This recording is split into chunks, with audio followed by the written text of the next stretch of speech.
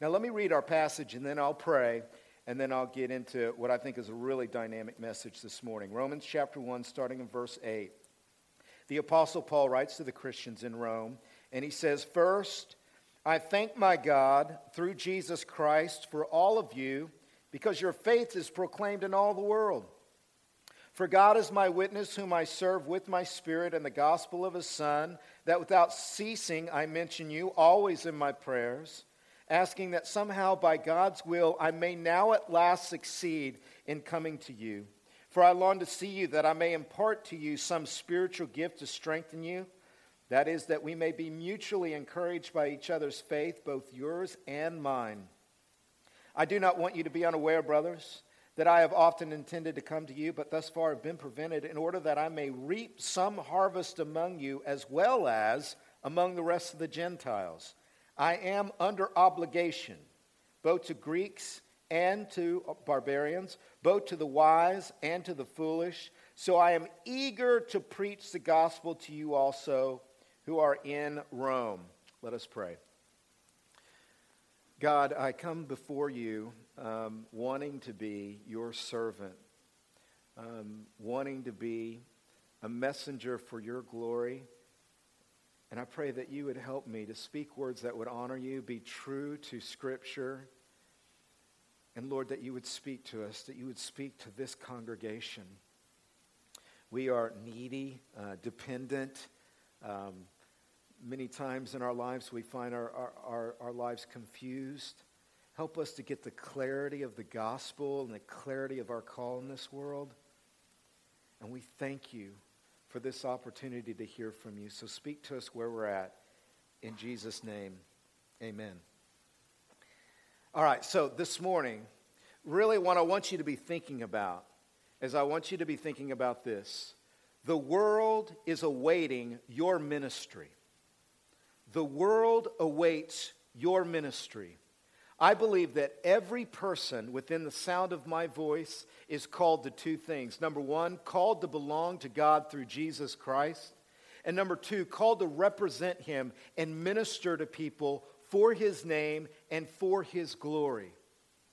I genuinely believe that every Christian, no matter where you're at, is called to be an arrow that points to heaven. You're called to be light in darkness.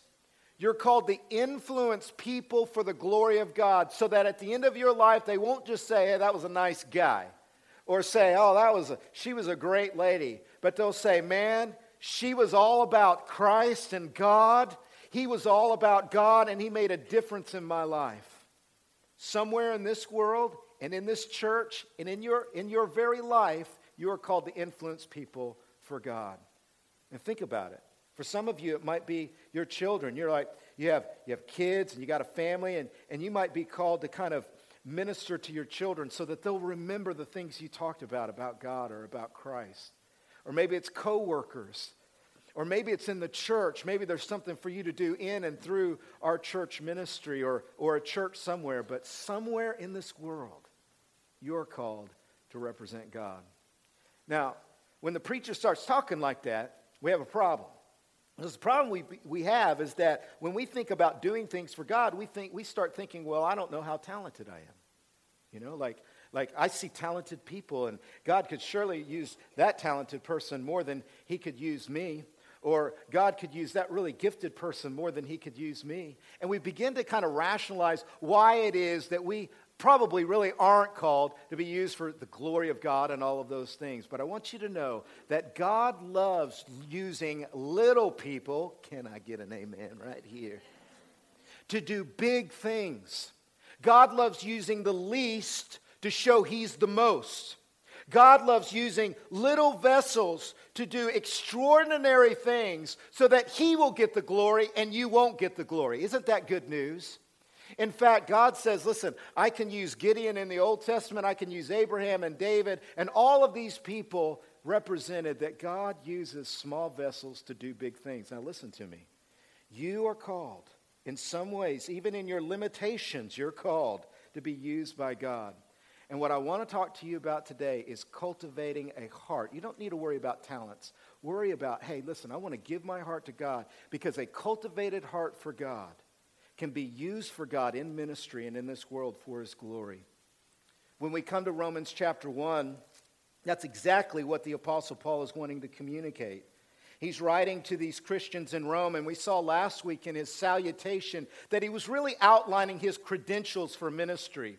He wanted the Roman Christians to see that he was credentialed as an apostle, that he had an experience in the gospel of Jesus Christ that had depth, in fact, that had similar experiences that they had had in Jesus Christ, but he also had something perhaps deeper to teach them. And so he was kind of given his credentials and his experience. But this week, what I read this morning was Paul's prayer of thanksgiving. And what Paul is wanting to express and communicate to the Christian Romans that he's never met before is he's wanting to reveal his heart for ministry. He wants to show them that he's got real heart for them. You know, there's an old adage, people don't care about what you know until they know that you care. Isn't that true? And the Apostle Paul, he's never met these Christians. And despite his title and his call and his dramatic salvation, he wants to say, hey, listen, I want to show you my heart. I want to show you my heart, and I want to show you what drives my motives for ministry so that I can, again, get trust from you, have credibility with you, so I can teach you some stuff that's going to help you go high in worship and go far in mission. And so in this thanksgiving, or prayer of thanksgiving, he reveals to us how we might be edified in cultivating a heart for ministry. Like, I need a heart for ministry. Paul shows us in this prayer, and he gives us 4 things. Likely, I'll only get to 3 if this goes like the first service. Although, you are the second service, so I can go as long as I want. But, number 1, how can I cultivate a heart for ministry? Number 1, you need to cultivate a relationship with God. You're like, that sounds really simple. I know, but sometimes the simple thing is the hard thing, isn't it? And Paul reveals that the reason why he has such a passion for ministry and passion to minister to this world for God is because he has a relationship with God. Look at verse 8.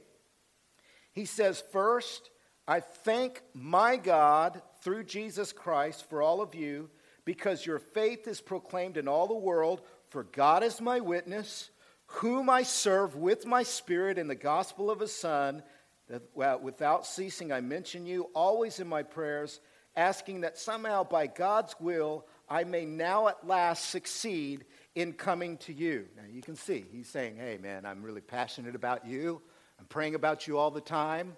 I'm excited because your faith is proclaimed in all the world. There's Christians in Rome, and any Christian in the Roman Empire, when they would hear that there's Christians in Rome, would get excited. It would be kind of like us hearing that there are Christians in San Francisco. We would be like, it's a miracle, right? I mean, and that's how Paul says, it's like your faith is being proclaimed in all the world. Christians are excited that there are Christians in Rome, and I pray for you without ceasing, and I want to come to you. I want to be with you. I mean, he's just showing his heart.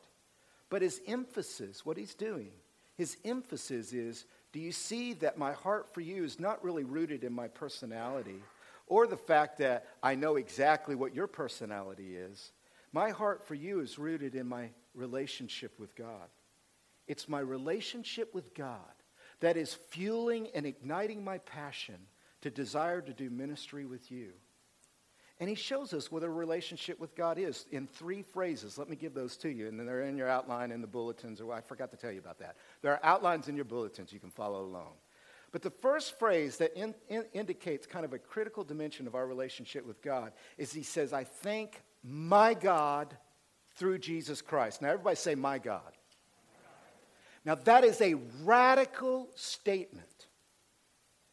It's easy for somebody to talk about God as a concept or a theory or a philosophy, like I do believe there's a God. I believe that if you look at the design of creation, there's design, and that points to a designer, and there's a God. But it's really almost presumptuous, might we say, to say that God is my God. Like that's a profound statement of ownership and an intense and intimate relationship. God is not only God, he is my God. In fact, in the Old Testament, this phrase is rarely used. It's only used by people like King David. He says, watch this, Psalm 63 and verse 1. David said, O God, you are my God. Earnestly I seek you. My soul thirsts for you. My flesh faints for you, as in a dry and weary land where there is no water. David is claiming ownership of God, my God. And Paul is doing the same thing. You might remember last week we talked about how Paul said, I am a slave of Jesus Christ. I belong to Jesus. Jesus purchased me with his blood, and he's chained me, and I'm a slave and an under-rower to Jesus Christ. And he was talking about how Jesus had taken possession of him. But this week he's talking about how he has taken possession of God. God is my God. And I want to tell every human being within the sound of my voice, do you know that God does not have to be a distant figure to you, like the stars in the sky, that every now and then you go out and go, oh, that's a beautiful idea. God doesn't have to be a distant figure in your life, that he's far away. Do you know that in Jesus Christ, God can be your God, so that no matter where you're at, you can lay hold of God. And you can say, I belong to God. I am the son of God. I am the daughter of God. I belong to God right now, and I can talk to him. He will never leave me or forsake me. It doesn't matter who you are, you can have that. You're like, come on now, man. I mean, if you're going to quote David, I get it that King David would be able to say, my God. Or if you're going to read from Romans and read this great, one of the most famous Christian documents in the world and quote the Apostle Paul saying, my God, that makes sense because he's the Apostle Paul. But what I want you to note is he says that God is his God not because of his works, not because of what he's accomplished, not because he's a missionary, not because he's religious, not because he's got talent or giftedness. You know what he says? He says, I thank my God through Jesus Christ. That it is the person and the work of Jesus Christ that makes Paul right with God, and therefore he only claims Jesus as his way to say that God is his God. Because in his own works or his own religion, he could never claim that God was his God. But Jesus died for Paul. Jesus forgave Paul. Jesus provided freedom for Paul, the least of the apostles, the chief of sinners, was saved by grace. And he's saying, God is my God because Jesus died for me. And therefore, when Jesus said on the cross, my God, why have you forsaken me? He said that so all believers could say, my God, you will never forsake me. You will never leave me. And I want to just say, don't waste that. Don't waste that gift. Don't waste the gift of Jesus who makes God yours by faith. If you're a believer in Jesus Christ, then every day you should cry out, my God, you are with me in a dry and thirsty. Do we live in a dry and thirsty land right now? Are we living in an absolute wilderness? Does it seem like darkness is increasing? Does it seem like things are going from bad to worse in every category? Economically, socially, spiritually, in every category. Everything's falling apart around us. We are living in parched and dry land. And yet even then we can say, my God is my God, because Jesus made it so. Do you see that? And you know what? You might be having the worst week or the worst month, or everything might fall apart, or everything you dreamed of, all of your hopes and dreams could fall apart. But you know, God is sufficient. God is immovable. God is immutable. God is sovereign and omnipotent, and he's sufficient for all your needs. And in Jesus Christ, you can taste that sufficiency. You can drink from that living water, and you can say, he is my God. And that will drive your heart for ministry. I put a little blank in your document there, whatever we call those things in your bulletin. There's a little blank, and I just put secure. Are you secure in your relationship with God? My God through Jesus Christ. There's a second blank and a second phrase. The second blank really is, not only is my relationship with God secure, my relationship with God is spiritual. Paul is talking about the deep spirituality of his relationship with God in really a very profound statement. And I don't want to gloss it over or rush through it because it's so profound and important. He says in verse 9, he says, for God is my witness. And that's a great phrase too, by the way. He's taking an oath. He's saying, God is witnessing me. And he says, whom I serve with my spirit in the gospel of his Son. Douglas Moo, a commentator on the book of Romans, he talks about that when Paul says that he serves God with his Spirit, he's talking about that part of his life that is most open to communion with God. That there is a part of every believer in Jesus Christ that is uniquely and especially open to the very Spirit of God. And the question is, tapping into that part of our life where God uniquely resides by his Holy Spirit and making sure that we're accessing that room and having a relationship with God there. Jesus talked about this profound experience that any human being could have by faith in him when he talked to the Samaritan woman in John chapter 4. And just to clarify, let me go to that passage to supplement Romans so that we can get some understanding on this very point. John chapter 4, Jesus says to the woman at the well, the Samaritan woman, John 4 verse 23, he says, "But the hour is coming and is now here when the true worshipers will worship the Father in spirit and truth, for the Father is seeking such people to worship him.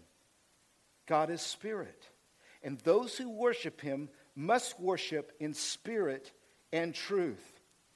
And here's what we know. We know this, that before Jesus came and accomplished his work on the cross and died and defeated death, that the only way that people could actually think that they were right with God was through external places and external laws, and they could go and fulfill and do things and go to certain places and provide outward sacrifices. But hallelujah, Jesus came, and what did he come to do? He came to die for our sins and defeat death so that the very Spirit of God could make us a temple by which God resides, that God could reside in you and me. You're like, wow. That's a Hebrew word, by the way, wow. You can say it right or left, either way. Wow. And what that means is that God comes into our life and we can have communion and fellowship with him in a very deep and spiritual way. We can pray to him. We can be empowered by him. Not only is God with me, God is in me in Jesus Christ by the Holy Spirit. And you know, there's no way for a preacher to outline in a formula how that works out practically, you know? Like there's no way. But the one thing the preacher can say on this very point is that we need to eliminate things in our life that are obstructing and eclipsing the voice of God in our heart and our mind, because the Holy Spirit is speaking to us. We have the Holy Spirit, but does the Holy Spirit have us? The Holy Spirit, we have possession of the Holy Spirit, but does he possess us on a daily basis? And with the ubiquitous noise going on all around us, with ubiquitous opportunities to snuff out the voice of God in our life, you and I have to be very intentional, don't we, to evict those noises enough so that you and I are having regular communion and hearing from the Spirit of God and being driven to sincerity and devotion and authenticity, so that our religion is not outward, external, disinterested activities, but it's actually an engaged part of our spiritual life in our life. You have the Holy Spirit in Jesus Christ. Can I get an amen? You have God with you at all times. There's nothing left for you to get from God. He is with you. But you see, we get distracted. You know, I always like to tell a story. I have 4 daughters, which is wonderful. I love having 4 daughters. But they have all these stuffed animals, and some of my older daughters are growing out of that, but my little ones still have all these stuffed animals and Barbies and little dolls and all these pink things. And me and my male dog, Rue, who's about that big, he's the only other dude in the house, right? And we have to watch this, and sometimes he gets dressed up as a girl, which, that's a tough life. But anyways... But sometimes one of my daughters come running downstairs, freaking out, crying, just crying. I lost my stuffed animal. And usually they have a name. Like we have a stuffed animal called Blue Moon, right? Little blue dog stuffed animal. I lost Blue Moon, you know. Blue Moon is gone. Blue Moon is gone forever, you know. And it's this whole emergency thing. And it's like, well, did Blue Moon get legs and just walk out of the house, you know? And sometimes they're like, well, maybe, you know, it's Blue Moon. Like, probably not. You know what we usually do? We usually go upstairs to the bedroom. And when we look at that bedroom, Tarzan couldn't get through that sucker. You know what I'm saying? Like you could hang branches from the jungle. You still could not swing through this thing. So you know what we have to do? We got to clean up the room, put stuff up. And usually underneath all that junk is who? Blue moon. Blue moon. And you and I, sometimes we think, God's left me. God isn't here. God's not speaking. He's speaking all the time. But sometimes we got to take out the trash. Can I get an amen? Sometimes we got to take out the junk. Sometimes we got to get rid of all the stuff. Concentration comes through elimination. And sometimes the best thing we can do is say, listen, my life and relationship with God is spiritual, and I need to make sure that I'm accessing that part of my life that the Holy Spirit is talking to, because there is a part of me that is very open to God and very open to His will. You see, our relationship with God needs to be secure through Jesus. It needs to be spiritual in the Holy Spirit. God not only with me, but God is in me. And then finally, my relationship with God needs to be submissive. Paul's relationship with God, driving his heart for ministry, is that he's completely submitted to the will of God. This is so important, especially in our culture. We need to hear this kind of stuff so often. He says in verse 10 that he's always praying for them. And he says, asking that somehow by God's will I may now at last succeed in coming to you. He's saying, man, I have bought airplane tickets so many times. I've made plans so many. I want to be in Rome with you. I want nothing more. My dream is to go to Rome. But he says, I am waiting for the will of God to open it up. And what that means is that he's completely submitted to the will of God. Even his dreams, even his hopes, even his desires or his plans. You're probably like me. I mean, I start thinking about the future and I got plans. And I think about things that I want to do and places I want to go. But at the end of the day, my call as a believer in Christ is to constantly surrender my plans to God and allow God to tell me no, or it's not time, or it's not go time yet. You know, the Holy Spirit is not just a yes man. Can I get an amen? The Holy Spirit sometimes is a no God in our life, a big red light to things that we want and things we dream. And Paul is saying what drives me on my ministry is submission to God, is this idea that relationship is impossible without a series of submissions. And my life is completely submitted to the will of God. And that's why I'm praying all the time, because I'm praying all the time because I need to keep coming back to God and saying, this is my plan. Is it yours? This is what I think should happen. Is it yours? And until God gives him the yes or the no, he won't act in any way. Are you like that with God? Are you like that with God? You know, sometimes for us Americans, you know, and I talk about this all the time because I think I need to hear it and say it, and I need you to hear it, and we need to hold each other accountable. But God does not exist to be my therapist. He's not my counselor. He's not, and forgive me for being so blunt, but I feel like I need to say it. He's not a shrink. He's not a domesticated thing, like I'm not feeling good, so I think I'll go talk to God now so I can feel better. Sometimes we do feel better when we talk to God, but let me tell you something.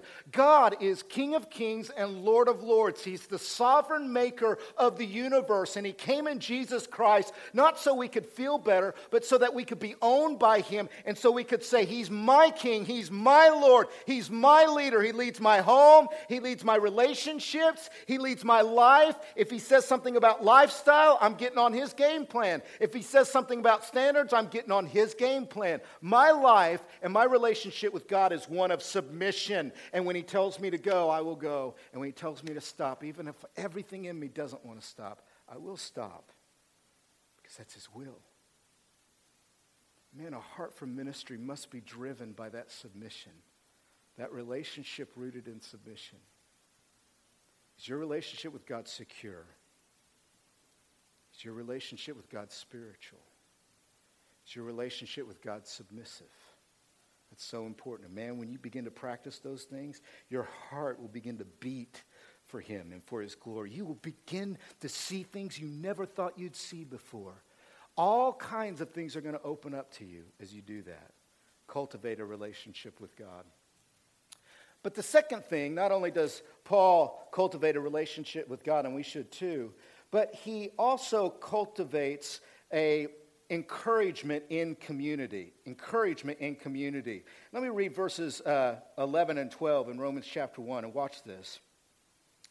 He says here in Romans 1, verse 11, he says, "For I long to see you." Isn't that just, that's filled with heart, isn't it? It's like almost like a love letter. I long to see you. It reminds me of like those Jane Austen movies, you know, like, how many of y'all seen Pride and Prejudice?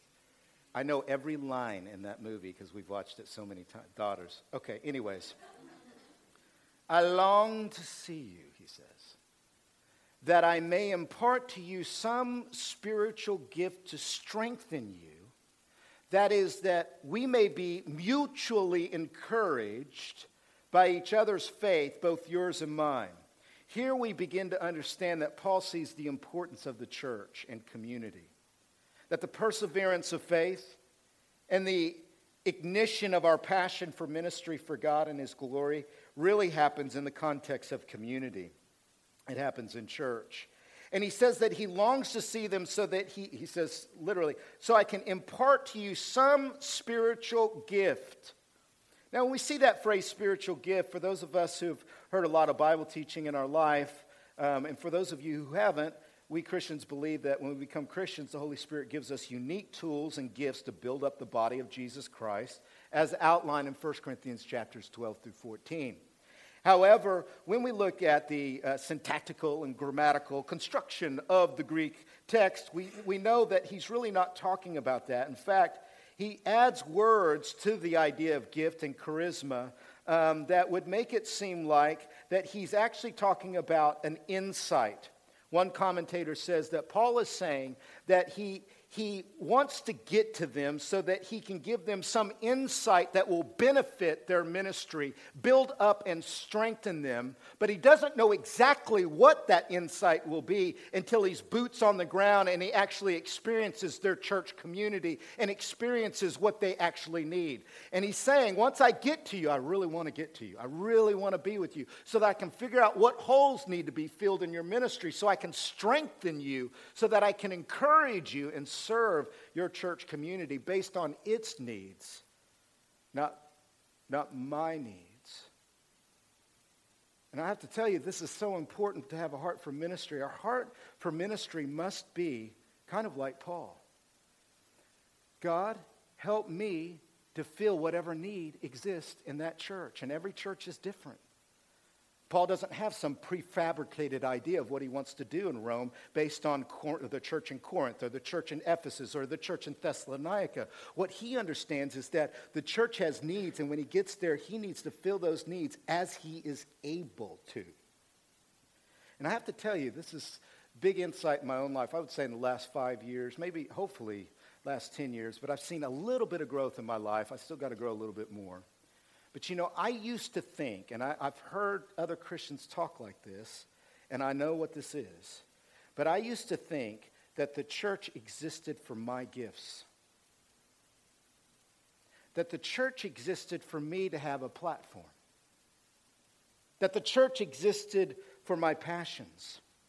And what I quickly began to understand is that as a pastor and a preacher and looking out pastorally on congregations, that our perspective cannot be that the church exists for my passions or my desires or my plan or my agenda, but in fact, my gifts exist for the church.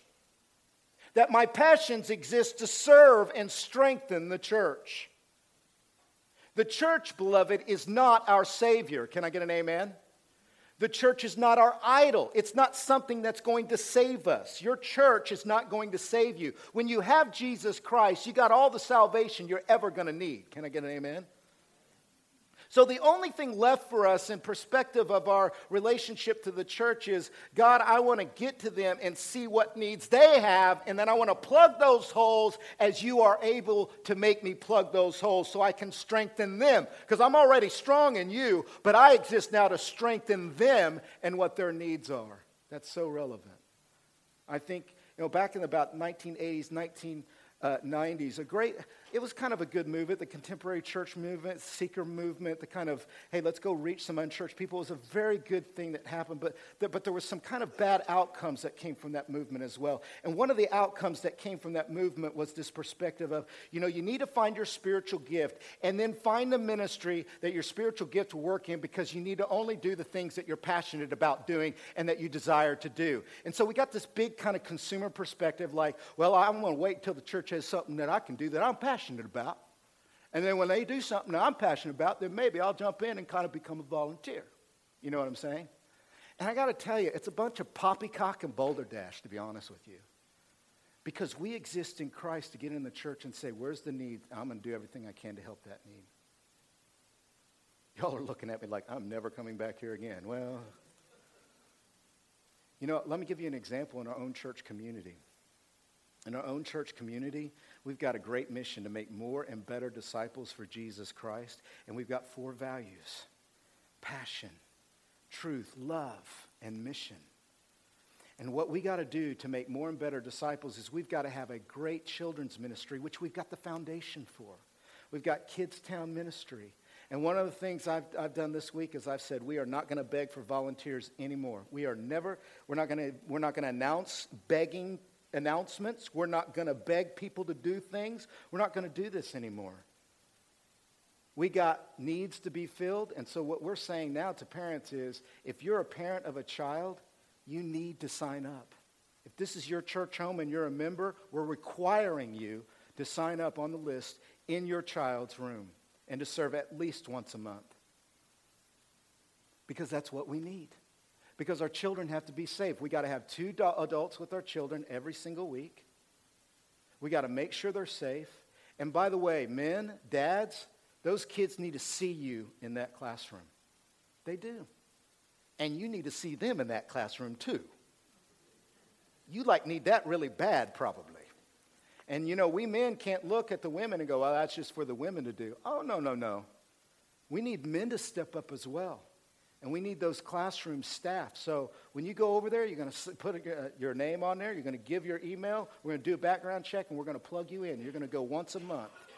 And if we get enough people that don't leave the church as a result of this announcement, you might only have to do once every other month. But if you're going to come to church and be a parent, you're going to be with your kid. You're like, I'm with my kid all week long. Well, we're going to give you some more quality time, right? And I can tell you, this is important. We have to do ministry in a way that's not sitting around waiting to do only what we want to do. We got to do ministry. And I get it that, I don't feel called to teach. I get it. You still got to step up. Now, I'll tell you a little story in my own life, my own ministry. When I was 21 years old, I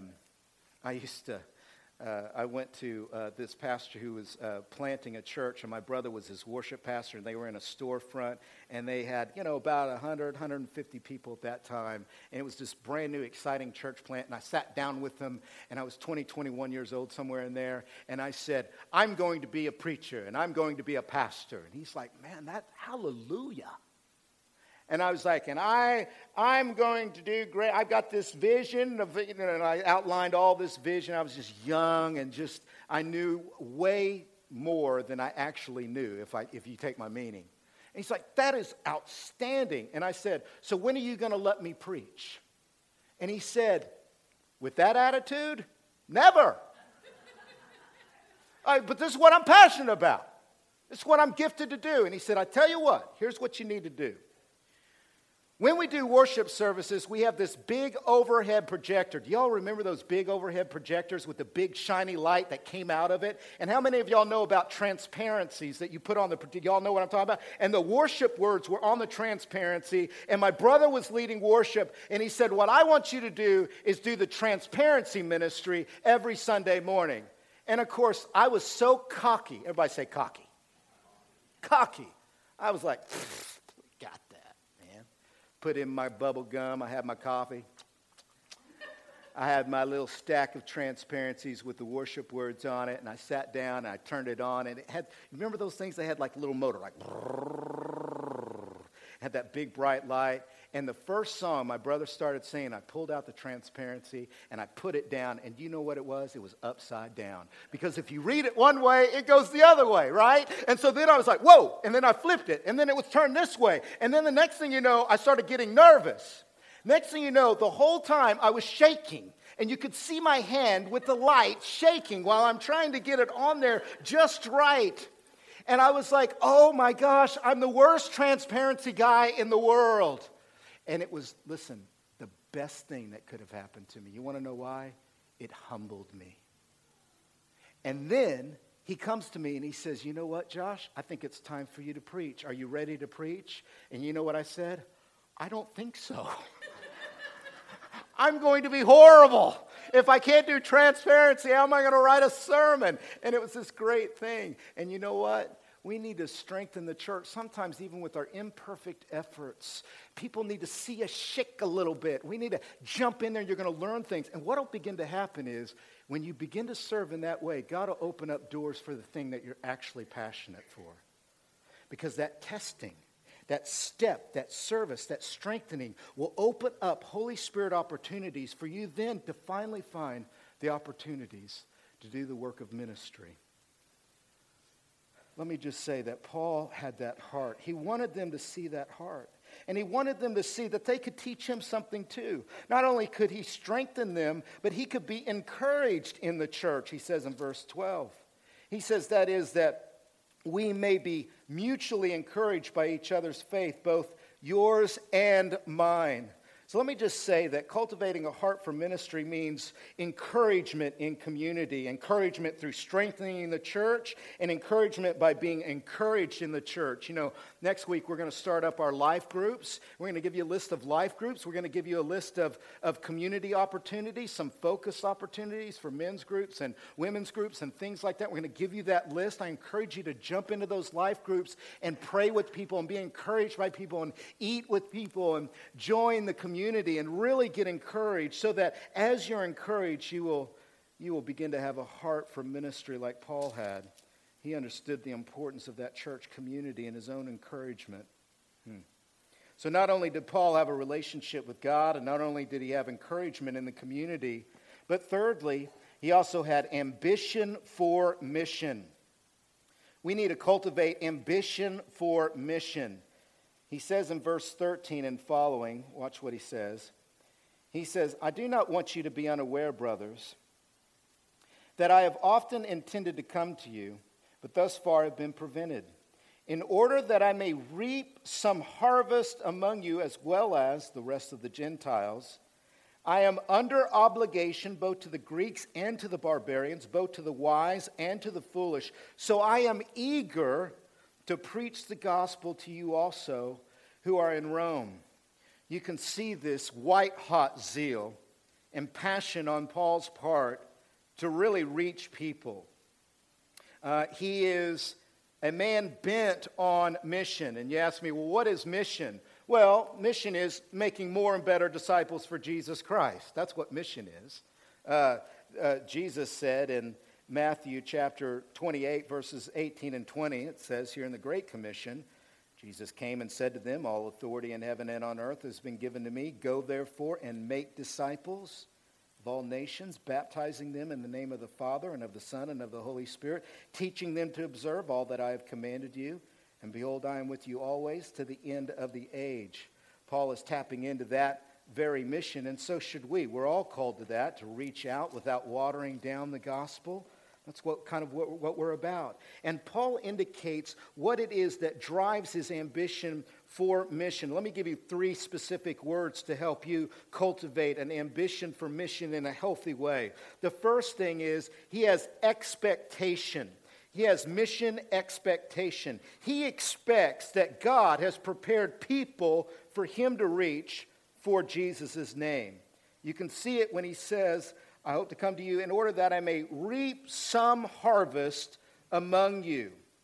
That word harvest is always used in the New Testament to describe the full sequence of reaching people and making them disciples. And Jesus told us again in John chapter 4, as he talked about our expectation of mission. Jesus talking about the Samaritan woman context. She had been saved. She got her village and brought them to believe in him.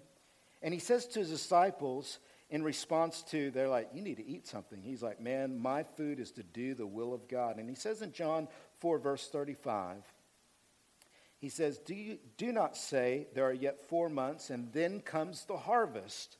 Look, I tell you, lift up your eyes. See that the fields are white for harvest. Already the one who reaps is receiving wages and gathering fruit for eternal life, so that the sower and reaper may rejoice together. For here the saying holds true, one sows and another reaps. I sent you to reap for that which you did not labor. Others have labored, and you have entered into their labor. What's Jesus saying? Jesus is saying, hey man, you need to lift up your eyes. You need to expect that God is preparing a harvest of people to be reached who are ready to hear from God, who are ready to be reached with the gospel of Jesus Christ. They're ready because God has prepared them. It's a great harvest. And Paul is saying, I believe that in Rome, there is a harvest for me. And I'm expecting that when I get there, those people that God has prepared to reach, to believe in the gospel as a result of my ministry will be there. There's a harvest. There's a harvest. This is a good time to talk about harvest, isn't it? You know, you drive through and there's all the tall corn and you go, man, they're about to harvest. James, I bet you're about to harvest. And you can harvest all that great corn and everything like that. And it's also a time we're reminded of the great pumpkin harvest. Can I get an amen? We live near the pumpkin capital of the world. And you know, I was in Morton the other day. And I'm standing on a parishioner's front porch, something I typically do from time to time. And an odor hit me. Y'all know about this odor. And it's one of those odors. Now, if you're like me, because I'm 5 years in, so I'm one of you. Like, I get this community. But it's one of those odors I'm still not quite used to. And I'm kind of standing there. And it's one of those odors where you're like, what the heck? And then you're like,